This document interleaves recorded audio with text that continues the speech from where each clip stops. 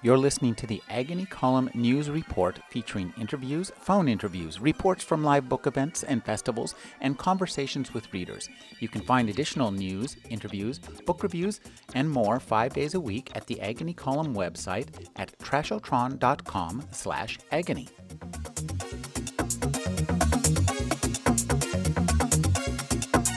Thanks for being here. SF and SF, we are, as Rena said, a weekly reading program. We bring science fiction and fantasy authors to San Francisco and sponsor Tachyon and Variety sponsors this readings, and it's a lot of fun. Rather than go on and on about it, our author's gonna read, and then we'll have a break, and then we'll have a Q&A and a discussion in which the audience will also take part. So that's about all I have to say for my part, except I do want to remind people to turn on their cell phones in case something more interesting comes along. And but in the meantime, I'd like to introduce, we'll begin the reading. The first author he wanted to write science fiction and fantasy, but it wasn't working for him. So he did what most authors do, which is he got accepted to medical school. But then what happened to him there is what happens to most people in medical school. He got a 3-book contract from Tor. So he's in the process of juggling these things, and we'll deal with all that after the intermission. But first, this is what he's really all about. So I'm looking forward to hearing Blake Charlton read. Thank you, Terry. Is this thing on? Okay. I also want to say this is the most impressive reading I've ever been to with these lights, and I feel like we're in the war room or something. Very exciting. There's no fighting in here. Yeah, not in the war room, right? It's wonderful to be here. I'm very thrilled to be here. Some quick news about myself so the reading will come into context. I am severely dyslexic. I didn't learn to read till I was about 14, and the interesting way I learned to read was by sneaking science fiction and fantasy into special ed study hall, and I would surreptitiously read them under my desk when I was supposed to be learning how to read, which was ironic, I thought. And so, science fiction and fantasy really kind of saved me. I was kind of an angry, obnoxious teenager. And then I became kind of a geeky, obnoxious teenager after finding science fiction and fantasy, and went off and really learned to love language and love literature through that. And then, when the time came to try to write the great American dyslexic novel, clearly the thing to do was to write a fantasy in which where the written word could be peeled off of the page and made physically real. So you could write something out and peel it off the page and cast it into the air, and it would do what you wrote it to do. I might make something float or throw a fireball at the bad guys. That would be a spell. But what if you wrote it down incorrectly and pulled it off of the page? What would happen then? Well, it would blow up. It would fall apart. That would be a misspell. So enter our hero, who's very good at writing this language. But anything, he has a disability in this world that's called cacography, and any text he touches automatically falls apart. Very early in the book, someone high up in the academic chain is murdered by a misspell, and suspicion falls on various people, but most particularly on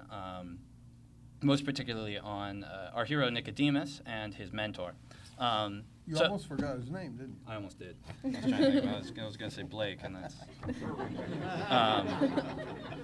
And if you get the cover, you can tell that there's a lot of similarity between us because of his long black hair. Anyway, so what I wanted to do, I wanted to just read you 2 very quick pieces, and I wanted to kind of put them in the framework of one of these questions that are always asked of authors. It's usually the first question asked, and that question is, where do you get your ideas?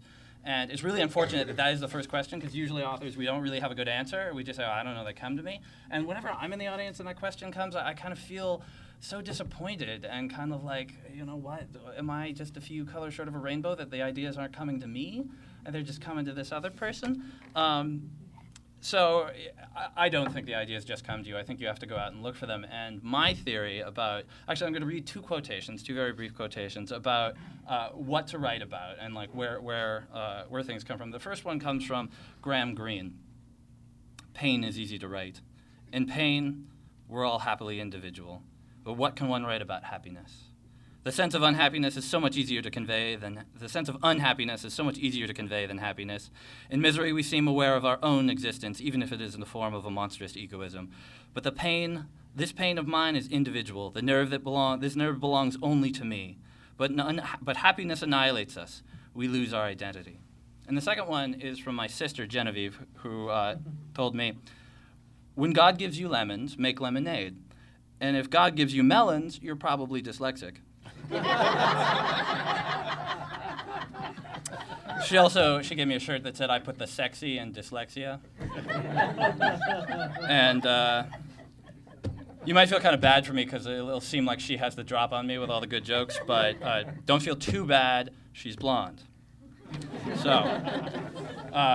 So let me connect the dots really quickly for you. So the connecting of the dots is, Graham Greene is right. Pain and suffering is really kind of very difficult to deal with. But at the same time, there's joy to be found in many different things. And so for me, if you're going to be a novelist, or I can only give you one piece of advice, go find that intersection where the things that scare you and hurt you meet with the things that fascinate you and are beautiful. And for me, that came to me in special ed. The government gave it to me. It was really wonderful. And so in this world, in this academy where all these people are learning to be spellwrights, some people are disabled. And one question you often field is so what part of this comes from your own life? And riding the short bus to school every day for a bunch of years is a pretty wild experience because you're first through third grade, you're all kind of crazy. But then every once in a while, you get a kid who has a compulsion disorder. And it's the most interesting week of your life. There was this one kid, I remember his name was MJ, not his real name, but he would always sit in the back at the right because above the wheel well, one of the brakes would squeak. And so every time that it would stop, it would go scoot. And he must have had perfect pitch because he would come right in, and as soon as it made that sound, he would go squoo, but he would continue it. So as soon as it stopped, he would go, squeeze my pee-pee, right? And if you are 2, that's the funniest thing ever. That's hilarious. But the problem with compulsion disorder is patients that have this, they can't really stop. They can't, they're compelled to do it. So he would continue he was Tourette's, and he would tick during class. And it would scare the bejesus out of you as a kid, right? So this language, which was obscene, was also really kind of very terrifying and embarrassing. You were very embarrassed for him. And after about a week, he got pulled out to what's called a non-public school. That's right. And that's where you go if you have a behavior disorder.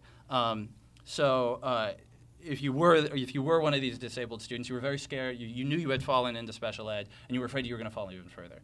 So one of the things I wanted to draw out of this, the community in which our hero lives in, the tower he lives in, is filled only with other cacographers. And I'm going to read you a very brief section about what these students are like. And he's just been there's a murder and people are investigating him, and he's just escaped an interrogation.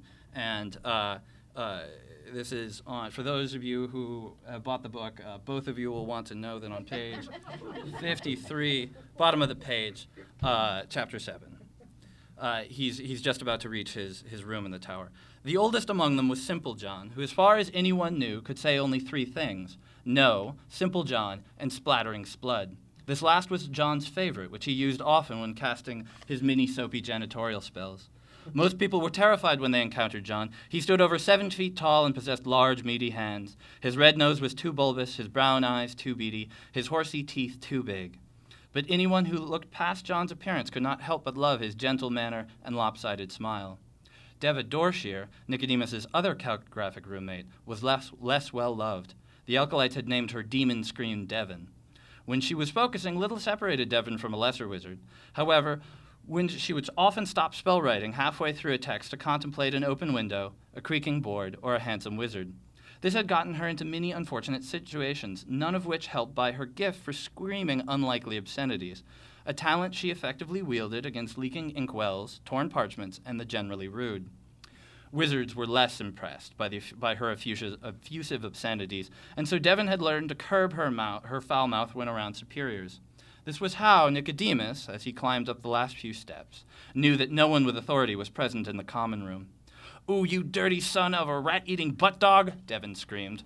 There followed a loud crash. "Splattering splud!" Simple John called, laughing heartily. Another crash, more obscenities. Nicodemus looked up to heaven and said, "Not since Los became the first demon has there been so much chaos as now exists on the other side of this door. Celeste, goddess, haven't I had enough tribulations for one night? Perhaps you could put them to sleep. I promise to clean up whatever they've done." Crash, laughter, crash. "Drink goat piss, you slimy pigeon penis." Nicodemus frowned at the door. "Dev, do pigeons even have penises?" Simple John bellowed a battle cry of, "Simple John!" Sighing, Nicodemus opened the door and stepped inside. Immediately, he jumped back to avoid a Jejunus curse that shot past him in a pink blur.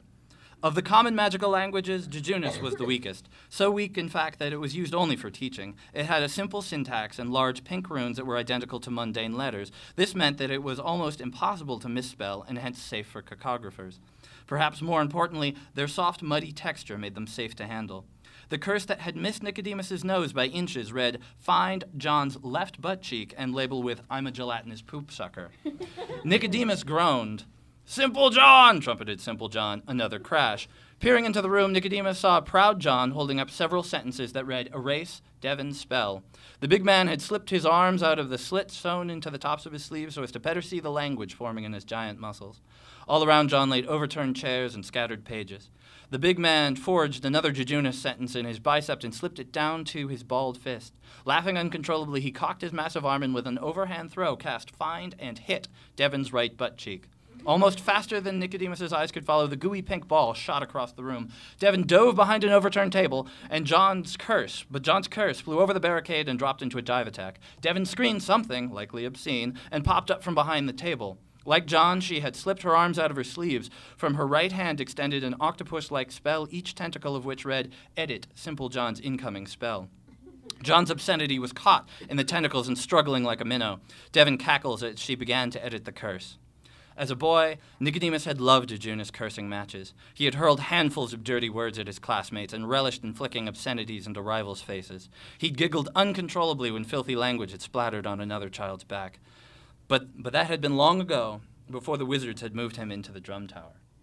So that's, later on, Nicodemus is forced to actually teach a class, and the more you teach in this particular academy, the higher a chance you have of rising, and he then, of course, has to teach a class to a bunch of cacographers. After I graduated from college, I became a special education teacher, so if you do read the book, you'll recognize kind of the unique pain of being a teacher in a classroom where everything's falling apart. How am I on time?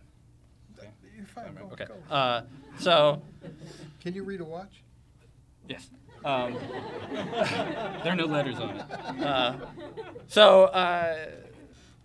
The majority of the book is actually not. There actually, unfortunately, are obscenities and kind of the childish fun. So I definitely wanted to get that in there and show the childish nature that he had come out of. But much of the book is a murder mystery that centers around this one author being bumped off by a misspell very early on in the book, and suspicion falls on Nicodemus, but also on his mentor Shannon. And a lot of people, say Nicodemus is obviously you, and that's true. He was a younger version of me, but the person I identify most strongly with is Shannon, who is I find the most interesting character. He's older. He's a teacher. As a medical student, I became fascinated with the difference between sight and vision. You can see many things, but visually perceiving them is different. You see things actually with the back of your mind, and you visually perceive them with the front of your mind. So there are many forms of blindness where you can see, you'll get out of the way of a ball thrown at you, but you won't know why you're moving. So with Shannon, I wanted to imagine a disability. He has a particular type of blindness that allows him to see text, but not in the mundane world. So if he were standing here, he could see all the text in the page, but he couldn't see you or I or any of these lights. And we hear it's because he maybe read a sacred text when he was younger and shouldn't supposed to, but we don't really know why he has this disability. In this scene, he has gone to and broken into the library of the person who was murdered, and he finds a journal, and someone was bribing her right before she got murdered. And last bit of fact you need to know is that when he has a familiar near him, his familiar is a parrot named Azure, he can see through her eyes. But right now, imagine you're in the aisle of a library and you have books on either side, and you can see every single letter written in all those books, but you can't see the books. Everything's dark. And so he's found out that this woman is being bribed, he's got a clue, he's about to start the investigation, and all of a sudden, he realizes, he's not alone in the library. Someone else is in the library. And he's about to hear a voice, and he's holding the journal, which has a sharply worded spell, a war text, a language you can use to hurt somebody, written on the back of it. And he hears someone say, "Put the book down." And you've all seen this. It's in James Bond when the bad guy says, "Put the gun down, Bond," right? But it's different because it's not a gun. It's a book. So Shannon did not move. Nora's research journal was still in his hands. "Lay the book down," the voice said, slowly. Shannon bent over and obeyed, but just before dropping the codex, he let his hand slip, so he held only the back cover, and he set it on the floor. "You are Nora's murderer?" Nora was a woman murdered.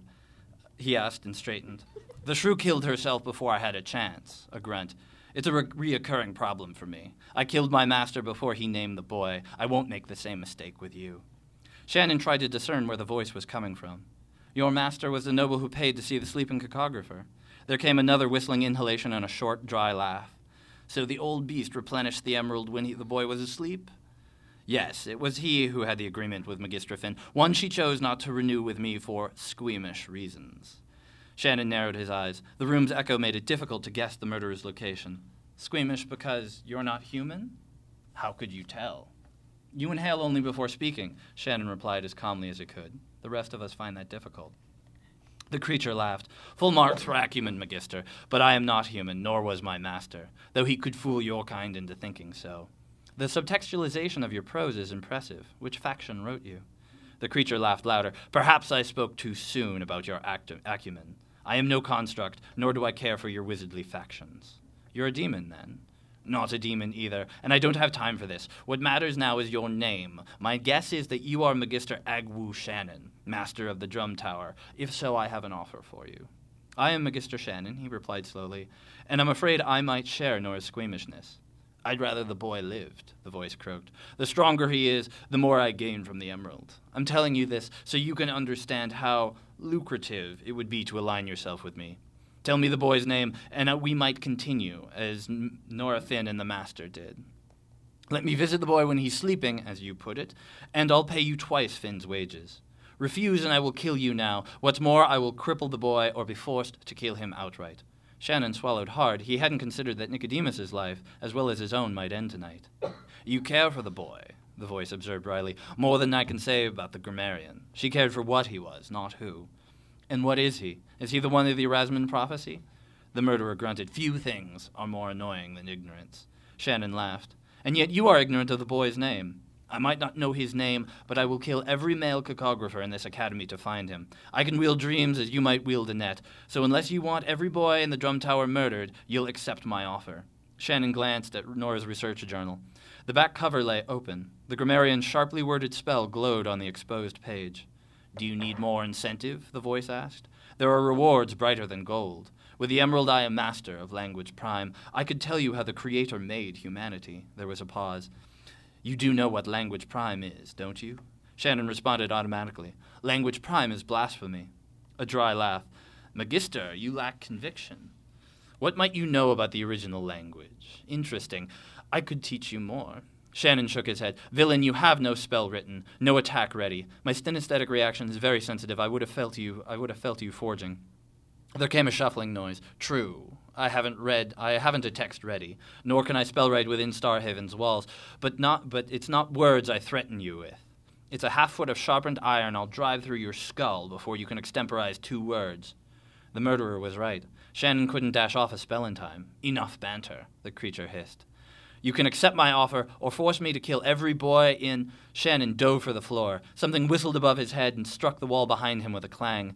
He grabbed hold of the magnaspell in Nora's book and pulled. The vortex leapt from the page in an effulgence of silver runes. Shannon did not know the spell's name or how to wield it, so he blindly threw his arm toward the voice. The text uncoiled into a long, liquid lash that struck with serpentine quickness. The murderer cried out with surprise as the silvery text struck a bookshelf. The spell cut open several leather-bound codices and with a loud ripping sound. With a blast of air, each severed spellbook exploded into a blazing nimbus of sentence fragments. Shannon flinched, the brilliance dazzling his text-sensitive eyes. Then the murderer was on top of him. The universe became a seething blackness of elbows and knees as they rolled over one another. A hand was trying to pull the Magnus spell from Shannon's hand, and then a hard object cut a line of pain across his forehead. Yawping savagely, Shannon jerked his right hand free and whipped the Magnus spell around. It cut through something with a soft swish. Instantly, the weight lifted from Shannon's chest. The room filled with a high, keening scream. When Shannon sat up, a page of Golden Tech shot towards him. He recognized the page as belonging to Nora's research journal the instant before it smashed into his nose. The murderer must have struck him with the book. Suddenly he was on his back and struggling to get up. His head felt full of cotton and his ears were ringing. Deconstructing sentence fragments coated every inch of the private library's floors and walls. The fragments were squirming, spinning, and leaping into the air. Beyond the chaos, Shannon saw Nora's research journal flying into a patch of darkness that must have been a hallway. The inhuman screaming began to fade. Slowly he realized what he was seeing. The murderer had taken Nora's journal and fled. All around Shannon, the deconstructing sentence fragments began to burst. Each small explosion flung phrases across the room. The sharp language cut into his mind and body with hot shards of pain. Desperately, Shannon felt around the floor for any clues for why the murderer had fled. His fingers found something long and partially surrounded by cloth. He picked up the strange object and ran from the library. Behind him, the decomposing sentences began to tear open the spellbooks. Soon they would spill their context into the glowing textual storm.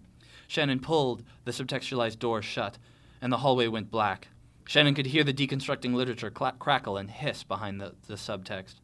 But he was safe now. The chaotic language left in the private library would deconstruct into nothing. Something wet and hot was running down his face. Blood. He was holding the mysterious cloth-covered object. Perhaps Azure could look at it for him. Azure! Fear tore into his gut.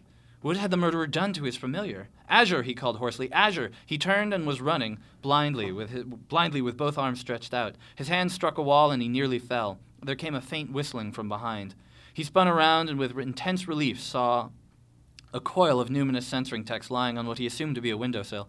The monster had bound the bird magically, but not killed her.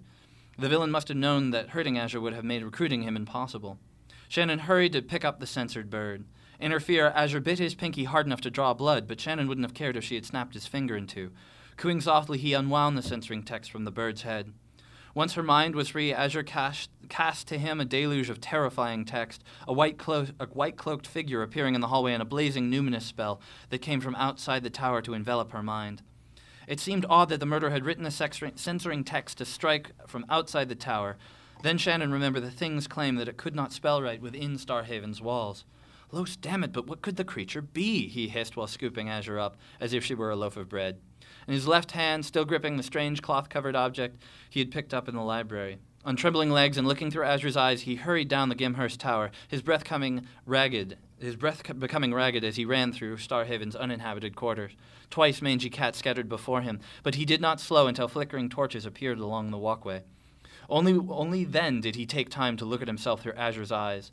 A deconstructing sentence fragment had torn holes into his robes and cut small bloody lines into his hands and face. More shocking was the gash that slanted down his left brow. 2 of his silvery dreadlocks had been cut by whatever blade made that wound. After hurrying through several buildings and across the grand courtyard, Shannon reached the Erasmine Spire. Thankfully, there were no other wizards about to see him trot up the stairs and into his study. Still panting, he set Azure on the back of a chair and the strange cloth-covered object on her writing desk.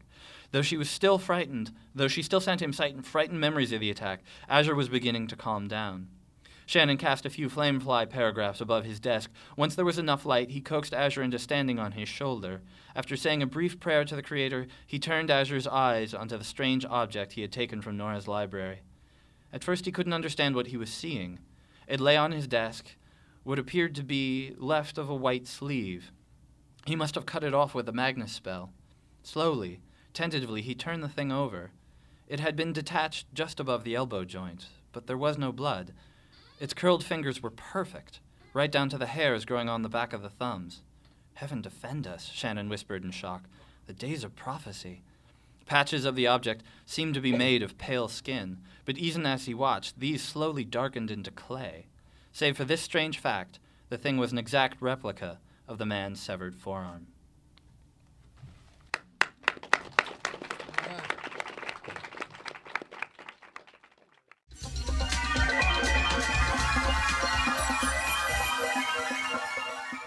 You're listening to the Agony Column News Report featuring interviews, phone interviews, reports from live book events and festivals, and conversations with readers.